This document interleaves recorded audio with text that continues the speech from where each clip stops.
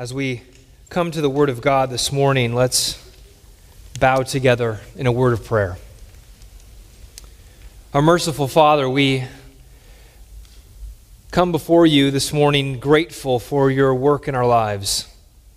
We thank you that indeed we can be still, that we can be at peace, that we can know that you order all things. You provide for our every need. You order the future as you have the past.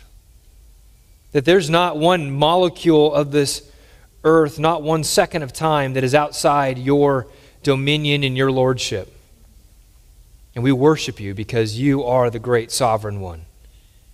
I pray as we now approach your word, O God, that you would please focus our minds. Pray that we would be able to bring all the cares and concerns that are upon our hearts before you. And that you would teach us from your word to run to you for refuge and not anywhere else. We pray this in Jesus' mighty name. Amen. Well, as Lucas reminded us just before that last song, we are all here with different things upon our hearts and different things that have gone on in our lives that we are carrying with us this morning. There are many foes, if you will, that besiege us as God's people. And it's diverse as it is our congregation, right? Of course, we all have gone through this bitter election season, and it's left us all in different places emotionally.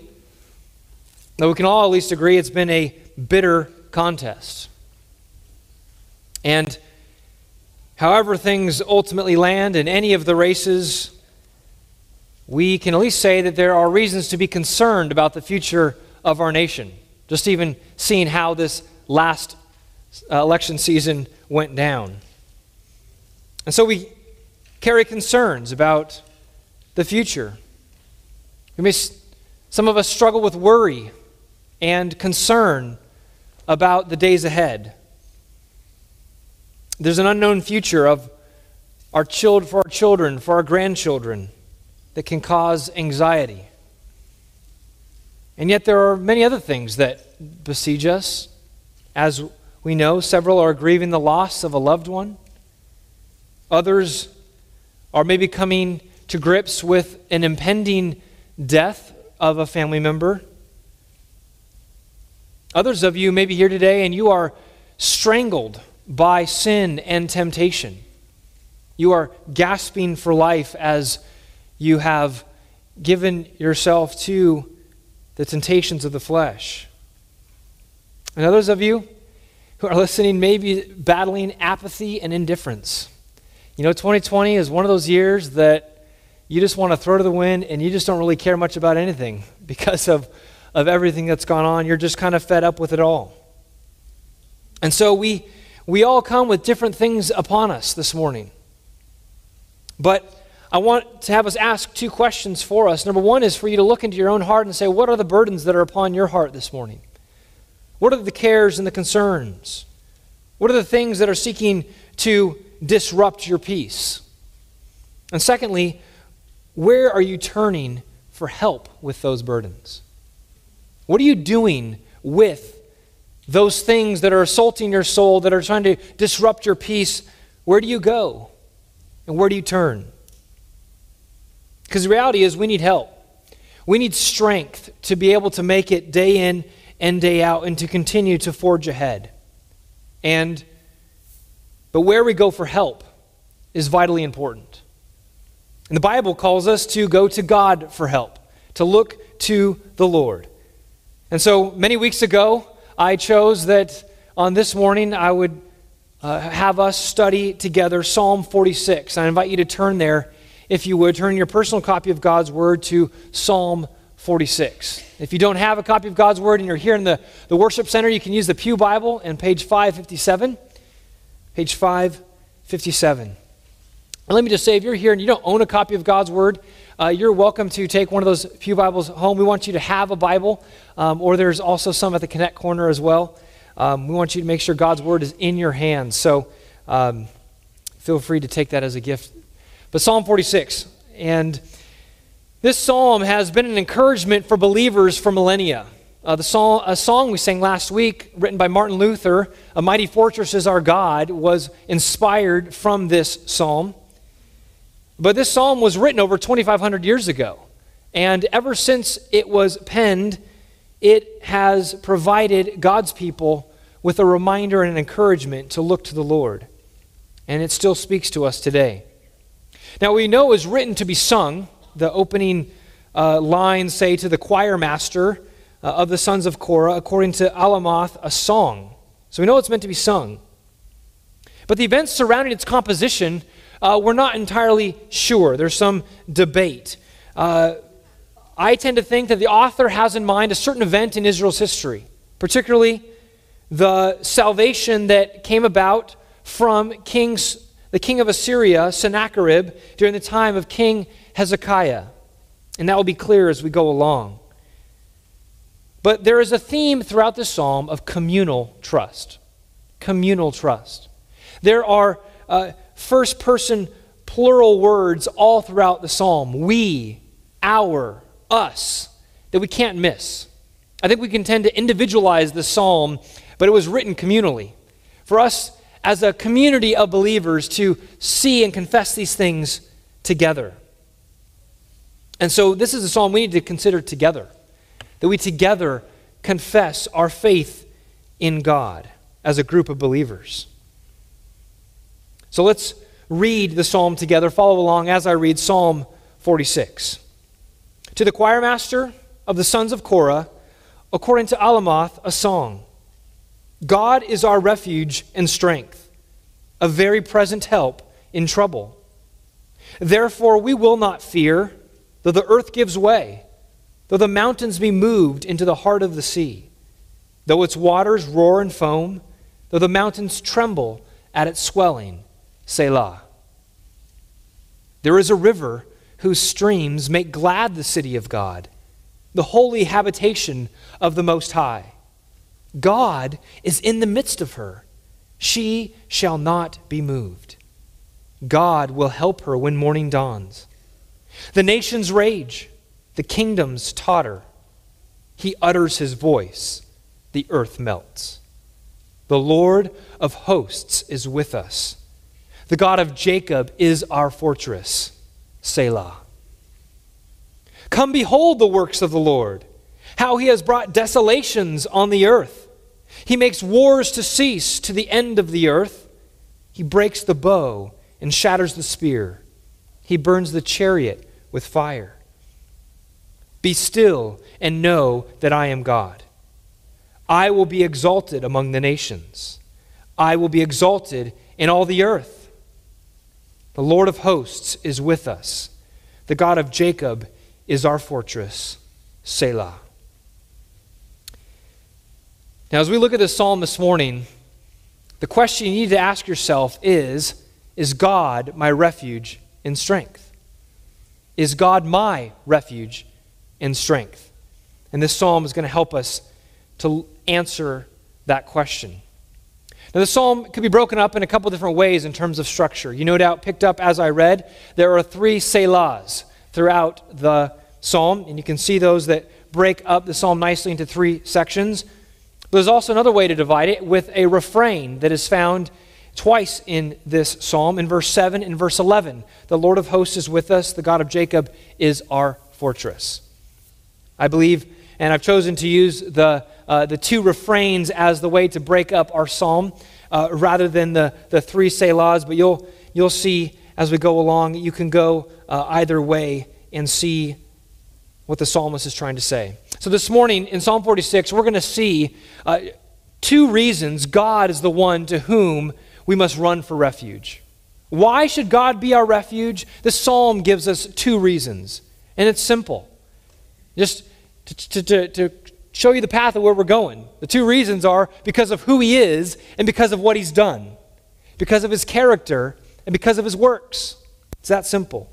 So let's look first of all, verses 1 through 7, his character. The first reason why we should go to God for our refuge of our souls is because of who he is, because of his character. And particularly in these 7 verses, there's 2 aspects of his character highlighted. The first, in verses 1 through 3, is that he is powerful. He is powerful, verses 1 through 3. This confession begins with a declaration of the character of our God and the response of God's people. It begins right out of the gate, boldly and strongly declaring, God is our refuge and strength. This isn't even a request. This is a declaration. God is our refuge and strength. And here, God's power and his ability to protect his people is celebrated. His power is seen, first of all, that he's a refuge, right? He is a refuge. The word refuge is used throughout the Old Testament to speak of both literal and figurative, to have a literal and figurative meaning. Literally, it can mean a place of hiding or protection. Say a traveler along the road who's caught in some sort of storm and needs shelter and finds a cave. That's a refuge for him. Or Psalm 104, verse 18, speaks of the mountains being a place of refuge for the animals. The mountain badgers and whatnot can find their refuge and protection in the mountainsides. But more often, the idea of refuge throughout the Bible, and particularly the Old Testament, is used figuratively to speak of that in which man is trusting for protection, for security, and for safety. It seems to be derived from a military context where they're looking for protection, a fortress to fight the enemy. And it could be an elevated place, such as a high tower, in which they have the upper hand, or some sort of elevated cave or perch on the high rock that provides a level of protection that's not available out on the open plain. And so the community of Israel here says, led by the sons of Korah, to say, God is our refuge. They look to him for safety. They look to him for protection of their souls. But not only is he their refuge, he's their strength. God is our refuge and strength. Israel's confessing, we are weak. We don't have the strength. So we look to God, who is our strength. They know that they have trials. They have storms of life. And they won't outlast those storms without the strength of the Lord. They will not be able to stand against their enemies unless God is empowering them. But notice that this refuge and this strength is not a one-time help. God is a regular source of help. Look at the second half of verse 1, a very present help in trouble. The Hebrew here could be translated literally a helper in times of trouble. He is found greatly. He's to be found greatly or exceedingly. The point being that God is a helper to Israel, and he is found to be so in extraordinary measure. He's not just a little bit of a helper. He's not one that can only be found sometimes. He's to be found exceedingly a great helper all of the time. There is no reason to doubt his ability or his presence to help. When he is sought, he is greatly found. So friends, I ask you the question that this text prompts us to ask. Is God your refuge and strength?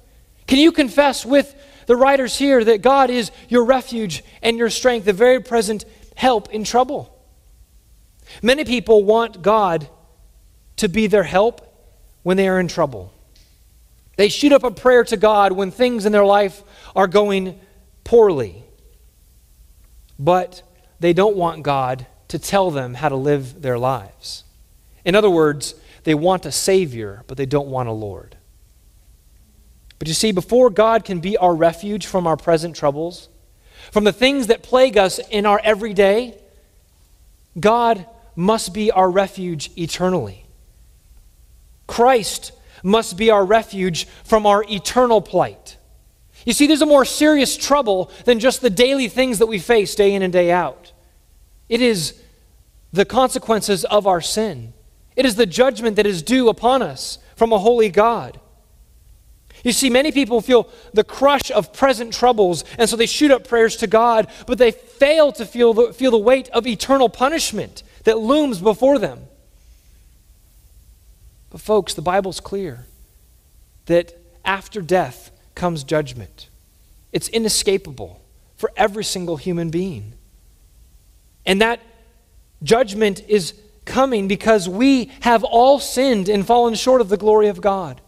We all are in the same camp. We're all in the same bucket. We are all guilty before a holy God. None of us more righteous before this God. We have all rebelled against our Creator. And so therefore there is just punishment of our sins. There's just judgment that is due upon us. The wages of sin is death, the Bible says. Romans 6:23. But even though there is judgment, even though that is what we are due, there's hope. There's salvation found in Jesus. Jesus is our refuge from eternal punishment. You see, in order for Jesus to be our refuge, we must believe and trust in him. Believing that his sacrifice upon the cross was taking the punishment that we deserved, that he bore the wrath that was due upon us for our sin, and to know that God raised him from the dead victorious so that he would conquer sin and death forever, so that you and I could have eternal life and to live with him forevermore. That is the salvation that's offered through Jesus. Just like Noah and his family went into the ark to be saved from the floodwaters of judgment, so you and I must go into Christ to be saved from the fires of judgment. We must find ourselves in Christ and for him to be our eternal refuge. And when we trust and believe in him, we shall be saved, the Bible says. We can know the assurance and security of eternal salvation. To know that God is indeed our refuge and strength at all times, no matter what may come. Because we found salvation in Jesus. I encourage you, if you're here or listening to me this morning, and you've never placed your faith in Jesus, you know that you are living in rebellion against your Creator. Today can be that day of salvation in which Jesus becomes the refuge for you. So that you can go home today and put your head on the pillow tonight, that if you were to die tonight, that you have a place eternally secure with the Lord. Because Jesus is your refuge. That he is saving you from the judgment that you know you deserve. That salvation is offered to every single person. And all you need to do is cry out in the quietness of your own heart for Jesus to save you. Now, for those who know Jesus, this opening verse should give us great comfort. We too can say that God is our refuge and strength, right? God is a very present help for us today. When we need help from the Lord, we don't have to wait in line. We don't have to wait on hold, and we don't have to wait for it to buffer. We get instant access to God anytime, anywhere. We have immediate access. I love what the psalmist says in Psalm 145, verses 18 through 20. He says, "The Lord is near to all who call on him, to all who call on him in truth. He fulfills the desire of those who fear him. He also hears their cry and saves them. The Lord preserves all who love him, but all the wicked he will destroy." The promise of the Lord is sure. He listens to his people. He bends his ear to his people who cry to him for help. He wants to help them. And so we must trust and believe in this promise. Believe in the promise that God indeed listens to our prayer, that God indeed bends his ear towards us, and that God is our refuge and strength. God will protect us. Now listen, folks, God is not just a help for us in the bad times. God is to be our refuge and strength all of the time. We are to depend upon him every single day, every moment. God is glorified as we wake up each day and say, God, I'm depending upon you today. My joy and my life today depends upon you. You see, we don't just depend upon God when we're in trouble. It's like a king. He doesn't just go to his castle when the enemies are attacking. He lives in his castle 24/7. And so that way he's prepared for whenever an attack may come. because he knows it's in those walls that there is safety. Friends, the same is true with God, that we live within the walls of God. We live encompassed by his love and his protection. The Bible talks about God being a mother hen with her wings, and then we can come and come under that protection. And we depend upon that fortress at all times. I want you to notice also from this the exclusivity of this statement. That he's not saying that God is one of our refuges, one of our strengths. He is alone our refuge and strength. This is what it means to believe and trust in God. It's not that we tried out God and we try out something else. We exclusively trust in the Lord. No one and nothing else serves this role in the believer's life. God is not one refuge among many. Because we are in Christ, God is our ever-present help. And the text goes on to say that when we trust in God, fear dissolves. Fear is banished. Look at verse 3. Verse 2, rather. Therefore, we will not fear, though the earth gives way, though the mountains be moved into the heart of the sea, though its waters roar and foam, though the mountains tremble at its swelling. Verse 2 explicitly says, therefore, we will not fear. Therefore, because God is our refuge and strength, because he is an ever-present help in trouble, we will not fear. And it's only because that is the kind of God that we have that we do not need to fear. It's because of faith in this God that believers can face calamities with courage. The psalmist says they won't fear though the very ground beneath their feet were to disappear. I mean, some drastic words here in verse 2 and 3. Though the earth gives way, though the mountains be moved into the heart of the sea. Now, the author here seems to be speaking of physical disaster. In one sense, commentators think he could be talking about an earthquake, which is very, very possible. Israel lives in a seismic zone. The land of Israel is in a seismic zone. They experience earthquakes. We here in California are familiar with earthquakes as well, are we not? And the mountains trembling, the boulders from the mountains falling off and tumbling down into the sea, the earthquakes that cause the big waves, tsunamis, right, within the ocean, causing them to roar and to foam. And it's that very disruption of the ground beneath our feet that is extremely disturbing, right? If, say you get dizzy with something, you have to hold on to solid ground and regain your equilibrium. Or we talk about getting grounded, right? From flying around or whatever, we've got to get back to the ground and we've got to get grounded. But when that very ground, that very fixed point of reality from which we orient everything else begins to move, it casts everything else into chaos. It causes everything else to be thrown into disarray. And it's disorienting. And yet, that's what's so powerful about what the psalmist is saying. That even if that very fixed point of reality, the very thing from which we feel grounded and secure in, begins to move and tumble and move away, we don't have to fear. We don't have to fear. We can face those calamities. No matter what, here's an earthquake, but this can be applied to other natural things, sicknesses and calamities that we face in this life. That even though these things happen to us, even though they are destructive, we don't need to fear. Because God is the greater fixed point of reality. In the midst of everything physically around us getting disoriented and falling away, we still have our eyes set upon God, who is our refuge and strength. We don't lose sight of the Lord, even though things physically in our lives is getting disrupted. Back in the 18th and 19th centuries, there were preachers called circuit riders. You may have heard of them, that traveled around the country preaching the gospel on horseback. And as they did this, they had to cross many rivers. This is before there was any towns, any infrastructure. And as they were crossing these rivers, sometimes very tumultuous rivers, and as the horse would go into this furious current, They would tell about how the fact that they had to fix their eyes upon a fixed point on the other side, a tree or a boulder, something that was on the other opposite shore as they went through the raging torrent. Because if they began to look at the swirling waters around them, they began to be very disoriented, and they would easily get swept away off their horse and to their demise.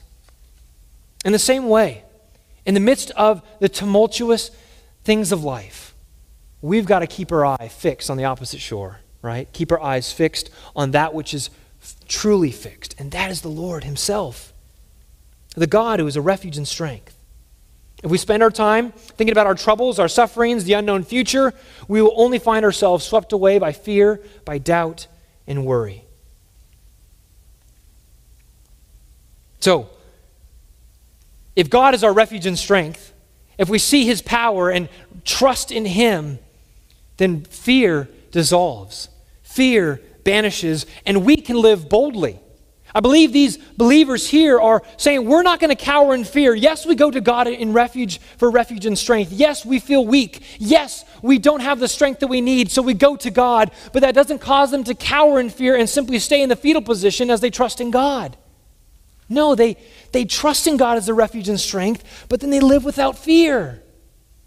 Yes, we confess that maybe, Lord, I am fearful, but I'm going to go to you. And now, by his grace and his strength, we're able to step out and live boldly and confidently for him. That is what it means to live as God is our refuge and strength. Not that we're all cowered in fear, but that we've gone to him, trusting in him, and stepping out in his strength.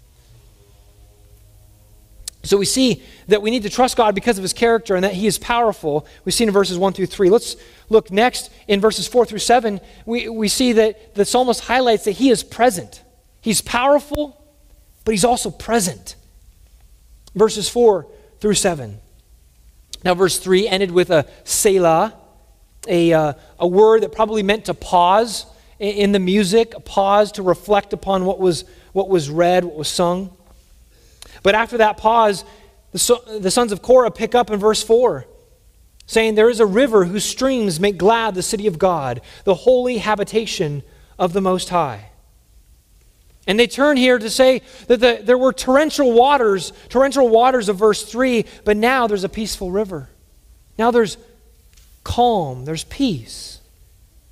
Now this could mean the physical streams or rivers that are flowing near Jerusalem, such as the brook Kidron, or it's simply a metaphorical reference to talk about how all the surging waters of life that are torrents out there looking to sweep away believers in God's power and with his people, they are now only peaceful streams. God's power changes it so that the city of God experiences gladness. And it gives a picture of a garden, does it not? And it casts our minds to think the beginning and end of the Bible. The beginning of the Bible where man was created and set in the Garden of Eden, in which they were there with the presence of God, and there were rivers that ran through the garden, and there was peace and prosperity. And to that Edenic place that we will return to again.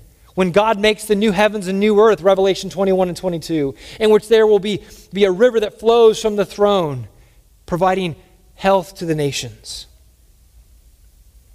The city here speaks of Jerusalem, the city of God. We know that because not only is it called that way elsewhere in Scripture, but here it talks about the holy habitation of the Most High, the place where God's glory dwells. This is God's special city that he set apart in the land of Israel where the temple would be, where the Ark of the Covenant would be, and where therefore his glory would be. And it's because that God's glory is there in this city that makes the city so special. Look at verse 5. God is in the midst of her. She shall not be moved. God will help her when morning dawns. God's presence is what provides Jerusalem with its security. They don't depend upon their military. They don't depend upon their walls. They depend upon their God who is in the midst of her. There's no greater honor for a city to have than to know that God is in its midst. that God is its protection, that the Lord of all the earth dwells within her. And it says that God will help her when morning dawns. He's eager. He's up at the break of dawn to help at whatever is needed.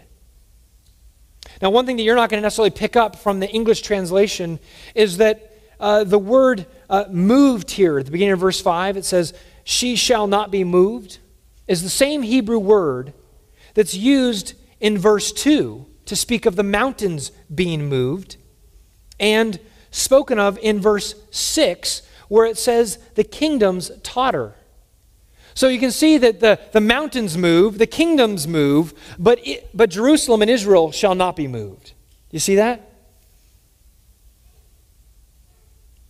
God is in the midst of this city, and they remain stable. Whereas the world of nature, the mountains, the sea, is unstable. Whereas the world of men and politics and nations and kingdoms, they totter, they move, they're shifting. But the city with God in her midst will not be moved. Now, verse 6 carries this contrast, right? The stability of Jerusalem and the instability of the world of men. Verse 6, the nations rage, the kingdoms totter, he utters his voice, the earth melts. He begins by saying the nations rage, a familiar phrase that we know from Psalm chapter 2, right? The nations rage against the Lord. The kingdoms, it says, move and they totter, they shift. Rulers come and go. Empires come and go. The nations of this world crave dominance and power. They want superiority. But every single nation, every single ruler from the beginning of time has been dominated by the sovereign one. Dominated by the Lord. The nations, Psalm 40 says, are like a drop from a bucket before him. He is the mighty ruling king, the creator of all, and the nations are like a drop from a bucket. He reigns and rules over all. And the sons of Korah here bring out in verse 6 that he then utters his voice and the earth melts. There's this reality of a destructive nature of God's voice. And it's not often that we think about God's voice as being destructive, right?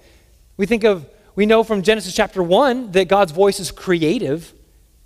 But here it speaks of God's voice being destructive, being powerful. And Psalm 29 is a great psalm that speaks about the power of God's voice. And Psalm 29 verse 4 says, the voice of the Lord is powerful. The voice of the Lord is full of majesty. And then verses 7 and 8 in that psalm says, the voice of the Lord flashes forth flames of fire. The voice of the Lord shatters the wilderness. God's voice can do whatever he wants because it's an extension of his power and of his being. And so mankind, we should be able to put together, if God spoke and this world came to be, then there's something powerful with his voice. And we should be put on notice that he can then do whatever he wants with that voice. And therefore, we should submit to the one whose voice is so powerful. We should be in fear and awe of him. And this is exactly what Psalm 33 says. It says, let all the earth fear the Lord. Let all the inhabitants of the world stand in awe of him. Why? Get this. For he spoke, and it came to be. He commanded, and it stood firm. There should be a fear of God upon every inhabitant of this world because of the fact that God spoke this world into existence. Therefore, he simply needs to speak and can do great and mighty things, including bring about our own judgment. But here it's clear in verse 6 that God will have the final say. No nation, none of those tottering nations will be able to have an upper hand over God. No, he is the one that causes the earth to melt. Verse 7 has a refrain that's also repeated in verse 11, as I mentioned earlier. Look at it. The Lord of hosts is with us. The God of Jacob is our fortress. Lord of hosts, Yahweh of hosts, Yahweh of armies is with us. The Lord Almighty, as it's sometimes translated. And this verse is really a summary statement of what we've seen so far. It highlights the fact that God is in the midst of Israel, and that because he's in the midst, he's a strong fortress. He's something that can be trusted. He's a refuge. This word for fortress, another word for refuge that the psalm starts with. And so here, the psalmists, the sons of Korah, celebrate the fact that God is on their side, that God is in their midst, and that they need not fear, that they can trust him at all times, and that they are secure in God. So what does that mean for us? Well, church, we who stand on the other side of the cross, we know that these promises are true for us as well. We know that God is with us today, just as God was present with Israel. I remind you of what Jesus said right before he ascended to the earth when he spoke to the disciples in Matthew 28, verse 20. Behold, I am with you always, even to the end of the age. Declaring, knowing that the disciples he spoke that to would not make it to the end of the age, but knowing that that word would be passed on to generation of believers in the church, for us to have the promise that Jesus our Lord is with us. Even as time marches on, Jesus remains with us. Friends, Yahweh of hosts is with us. The God of Jacob is our fortress. Remember what his name is? It's Emmanuel. What does Emmanuel mean? It means God with us. God came to be with us through the incarnation of Jesus Christ.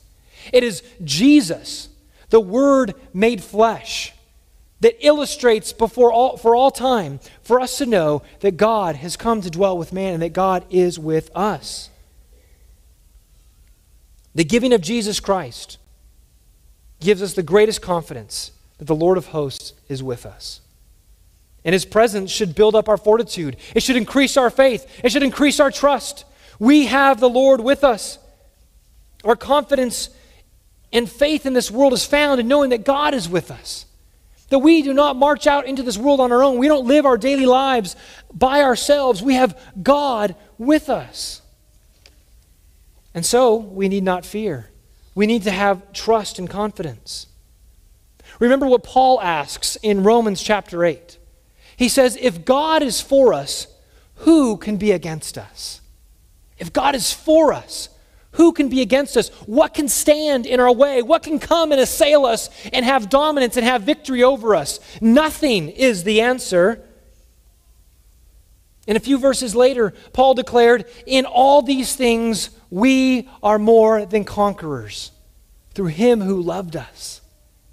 Again, the church is not cowering in fear, but because we have God with us, because God is on our side, because the God of Jacob is our fortress, we can live our daily lives with confidence, with fortitude, knowing that the Lord is on our side. We should be a community of people with strong faith, trusting the Lord, not fearful of the future, not fearful of what's coming, but knowing that God Almighty, the Lord of hosts, is with us. Amen? Let us have that confidence in our souls. Let us not allow the things that our eyes can see to erase the things that our heart needs to see. Well, let's walk by faith, not by sight, and have that confidence, that faith. And friends, believe me, we all have failing faith, right? None of us have perfect faith in which we can confidently say, I always trust and I never falter. No, that's where the gospel comes in, that we have a loving shepherd in Jesus who understands our weaknesses. The great high priest, Hebrews chapter 4, right? That he descended from heaven, that he ascended as the great high priest so that we, in moments of need, can approach the throne of grace and find mercy and help. We can go to Jesus because he can sympathize with our weaknesses. So don't hear me say that we've just got to have perfect faith and don't ever show chinks in your armor. No, we are a community of people that recognize that we often falter in our faith. But it's in those moments of faltering that we go to our great high priest, go to the throne of grace, plead for help, go to God our refuge and say, God, help me to live confidently for you. Help me strengthen my faith, I pray. It's like the father in the Gospels who brought his demon-possessed son to Jesus, and Jesus says, do you believe? And he says, I believe, but help my unbelief. I believe, but help my unbelief. It's like we can be this walking dichotomy sometimes, right? Where we know that we believe, but we can often feel the weakness of our faith. And Jesus understands that. He's gentle with us. He sympathizes with us. And so let us live courageously for Christ, yet depending upon him, going to him all the time. You see, it's the presence of God with us that gives us security. Someone once said, security is not the absence of danger, but the presence of God, no matter what the danger. Security is not the absence of danger, but the presence of God, no matter what the danger. But not only is God with us individually, God is with us corporately. God is with Foothill Bible Church. I remind you of the words of 1 Corinthians 3 that talks about God's Spirit dwelling within the church. Do you not know that you are God's temple and that God's Spirit dwells in you? If anyone destroys God's temple, God will destroy him, for God's temple is holy and you are that temple. Now, we know the Spirit dwells within believers individually, but I believe these verses are speaking about the Spirit dwelling within the church corporately. We are God's temple. And so if God is with us, we can be confident that we shall never be moved. We can know security, protection, and safety in the arms of God. Now, we've been talking about security. We've been talking about protection. Never be moved. Refuge and strength. Don't need to fear. And yet, we can know that in our own daily experiences. Wait, never be moved? God, I'm feeling moved and shaken all the time. I'm going through some really hard things right now. There's great affliction in my life, great suffering. How can God be my refuge and strength? And this great confident language that God is in the midst of me and shall not be moved. And yet, I'm experiencing such great pain. It's important for us to remember, church, that to follow Christ is not a promise of a pain-free life. Following Christ is not a promise of a pain-free life. And that's not what these verses are promising either. But we are promised a secure future. We are promised that we are eternally secure. We are in the Father's hand, and nothing can snatch us out of that hand. Remember that. We are united to Jesus. We were crucified with him. We were buried with him. We were raised with him. And now our life is hidden with Christ in God. Colossians 3. Our life is hidden with Christ in God. We are hidden, secure, tightly fastened to Jesus, and nothing can touch that. No pain of this life, no suffering we experience, no attacks that we receive. Our future is guaranteed. Paul says in that Colossians 3 that we will appear with him in glory. We will appear with him in glory. And so we can say with the Apostle Paul that this life is a life of seemingly contradictions. He says in 2 Corinthians 4, we are afflicted in every way, yet but not crushed. Perplexed, but not driven to despair. Persecuted, but not forsaken. Struck down, but not destroyed. We know that tension, right? We feel the suffering and the pain of this life, and yet we know that it's not ultimately going to destroy us.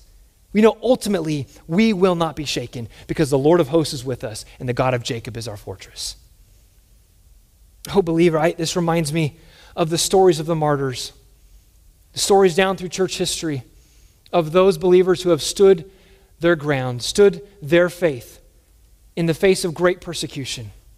If you have not spent time reading Fox's Book of Martyrs or other accounts of the martyrs down through history, those who have been killed for their faith, it's a hard read, but it's a necessary read.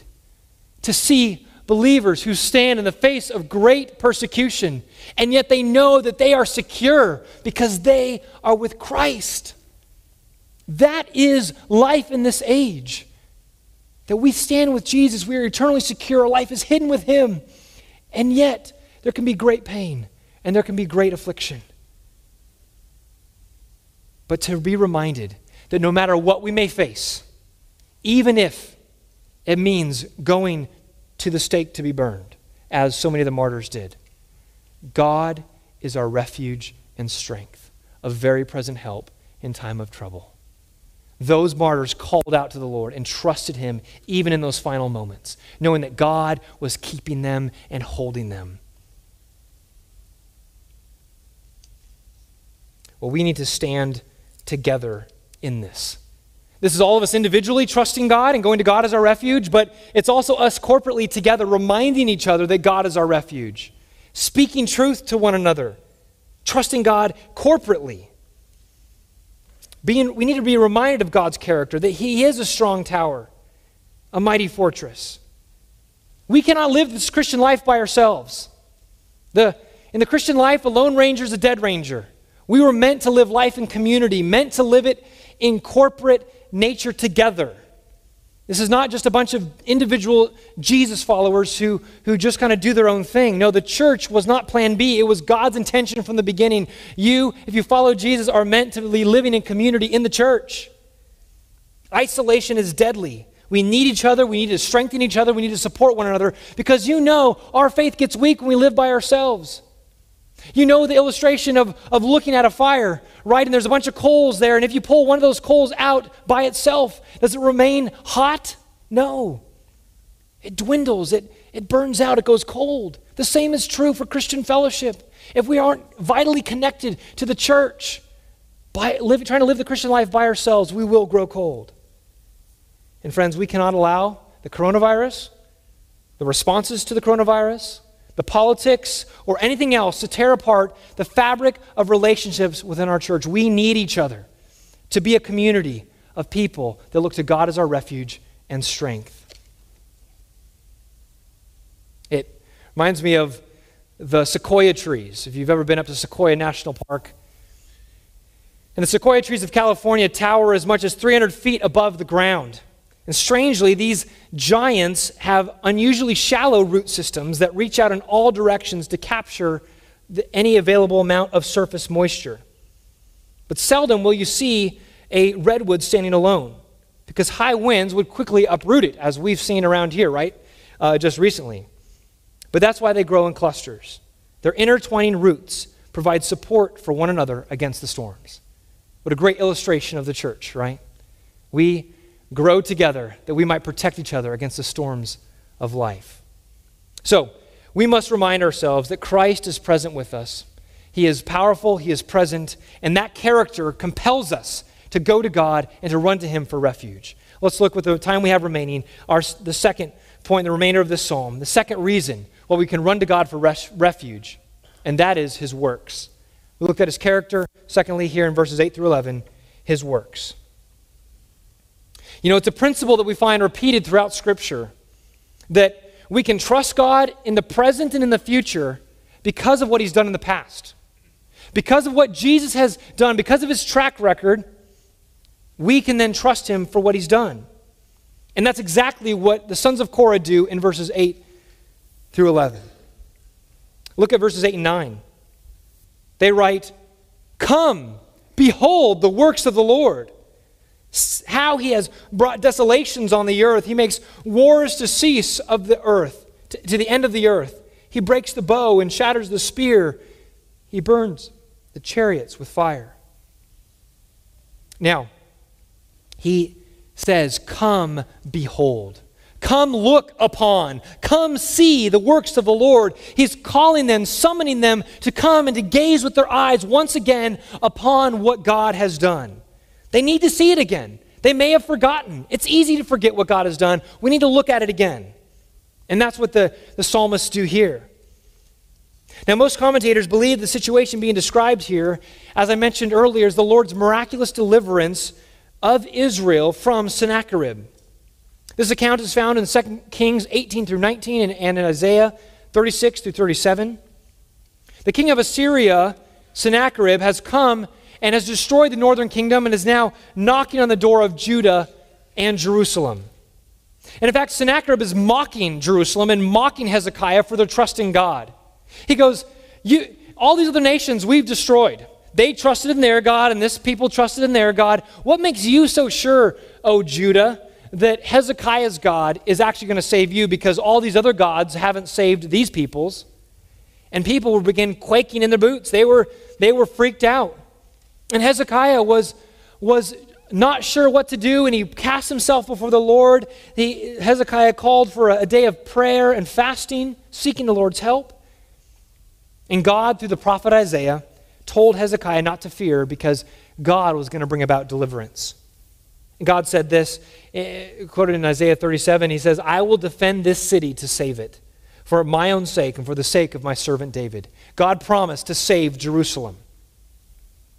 And then the text says, Isaiah 37, verse 36, and the angel of the Lord went out and struck down 185,000 in the camp of the Assyrians. And when people arose early in the morning, behold, these were all dead bodies. God worked miraculous salvation for Israel in that day. And I believe the psalmists here are looking to tell Israel to look back upon that account and behold the works of the Lord, that he has brought desolations on the earth. I mean, just look over the wall and see the 185,000 dead people out there. He's wrought desolations. He's caused the wars to cease. Now we see here that God is the primary actor and the victor. He is the one who is bringing about the end of these wars, and he has absolutely destroyed his enemies. Now, as Israel reflected upon these events, they were to be strengthened, be reminded that yes, God did do that. Yes, he did work that deliverance. He brought about that salvation. Amen. That is the God we serve. That is our God. That is Yahweh of hosts. And their faith would be strengthened. But see, this principle is the same for us today. We too need to look back and behold what God has done. We need to see how God has worked in the past. And friends, that is one of the reasons we need to read the Word of God. Because this tells us through all of those stories of what God has wrought, what he has done in the past to his people. We can also look back through our own lives and through church history and see how God has worked. As one Puritan writer says, God's providence is read like Hebrew, where you read it backwards. You can only see God's hand as we look back through history rather than knowing what he's going to do in the future in our present day. But we have the recorded history of God. And so let's read our Bibles. Let's read about how God created the world. He flooded the earth, saved Noah, struck Egypt with plagues, and brought Israel out by splitting the Red Sea, and placed them in the land by defeating all their enemies. And how he ultimately brought his son, who took on flesh, to die upon a cross so that he might bring many to salvation. You see, these works of God found in the Bible are written for our instruction. Romans chapter 15, verse 4 says, for whatever was written in former days was written for our instruction, that through endurance and through the encouragement of the Scriptures we might have hope. We must read the Word. We must get hope for the present. Now, we can reflect upon what God has done in our own lives, can we not? Each of us have stories to tell. And it's one of the benefits of journaling, so that we can record God's hand as it's happening and be able to look back and to be able to read and see how God answered prayers, to see what God did, so that we can give him praise and be strengthened for the future and go, yes, I remember that time of my life. I had forgotten how stressful it was. I had forgot how much in anguish I was. But now I see that God brought me through that. And so what I'm facing today, God can get me through this too, just like he got me through that former time. We need God's path faithfulness to encourage us in the present. This reminds me of a story. This is what we'll story from the Civil War. Stonewall Jackson. He and his sister were crossing a treacherous torrent just below the Niagara Falls, and the current so rocked and tossed the boat that the woman became terrified. And Jackson took her firmly by the arm and, turning to one of the two boatmen, said, how often have you crossed here before? Continually, sir, for the past 12 years. And did you ever meet with an accident? Never, sir. Never capsized and never lost a life? Nothing of the kind, sir. And so turning to his sister, Jackson reassuringly replied, you heard what the boatman said. Unless you think you can row better than he does, just sit still and trust him as I do. And this is right where the psalmist goes. Verse 10. After talking about what God has done, he turns and says, be still and know that I am God, and I will be exalted among the nations. I will be exalted in the earth. Folks, this verse is the first time in the psalm God speaks. We saw God's voice in verse 6, spoken about generally. Here, God opens his mouth, and we need to take notice. This command, be still and know, are not words spoken as to a counselor, to an upset friend, and come alongside and sit down and be still. No, we need to read these words in the context in which these enemies have just been defeated. These words are a rebuke. These words are a command to the subdued enemies to sit down and to be quiet because I am God. I will be exalted, he says. He's speaking to these raging nations who need to sit down and be silent and desist. They need a theology lesson. They need to know who it is that defeated them. It's none other than Yahweh of hosts. You see, Yahweh is not a regional God who only has dominion over Israel and Judah. He's the God who reigns and rules over all. And his sovereignty will be recognized over the entire earth. Every nation will see him exalted far above all. And in the end, he will be the victor. And this is a word we need today as well. Nations today are still raging against the Lord. They hate God. They want nothing to do with him. They want to be their own kings and their own lords. Humanity has rejected the lordship of God. And this is why they must hear this message today. Every leader of this nation and every other nation needs this message from the mouth of God, to be still, to desist, to sit down, to be quiet, and know that he is God and he will be exalted over the earth. And so, if this verse is to rebellious nations, then what can this verse mean to us? Does this do anything for us? It does, in two things. One is to remind us to be humble before our sovereign God as well. He is God. We are his children. May we never rage proudly. May we never grumble and complain in our own pride about what he is doing. But we should be in awe of his majesty, as we have learned to do. The second thing it does for us, it reminds us that God will win in the end. We know the end of the story, right? That Jesus will return riding upon a white horse to vanquish his enemies, and the destruction will be complete.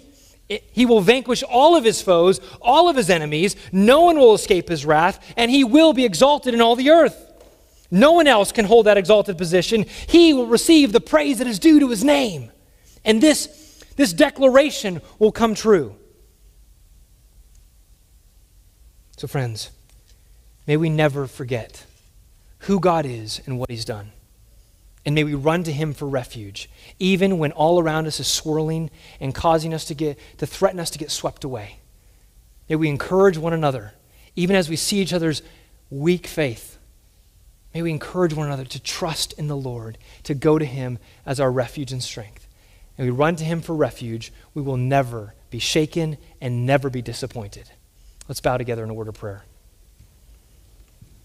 Oh, Father, I pray that everyone here, everyone listening to me, would indeed have Jesus as their refuge. That they would not be trusting in their own righteousness, their own goodness, thinking themselves as a generally good person. Father, there is a wrath that is coming that no physical refuge can protect against. I pray, oh God, that you would help us to see who you are and what you've done, and cause us all to respond in faith, bowing our knees before your awesome majesty, and trusting you for the present and for the unknown future, because you are a very present help in our trouble. We thank you for that love, for that grace, for that compassion, and we praise you in Jesus' name. Amen.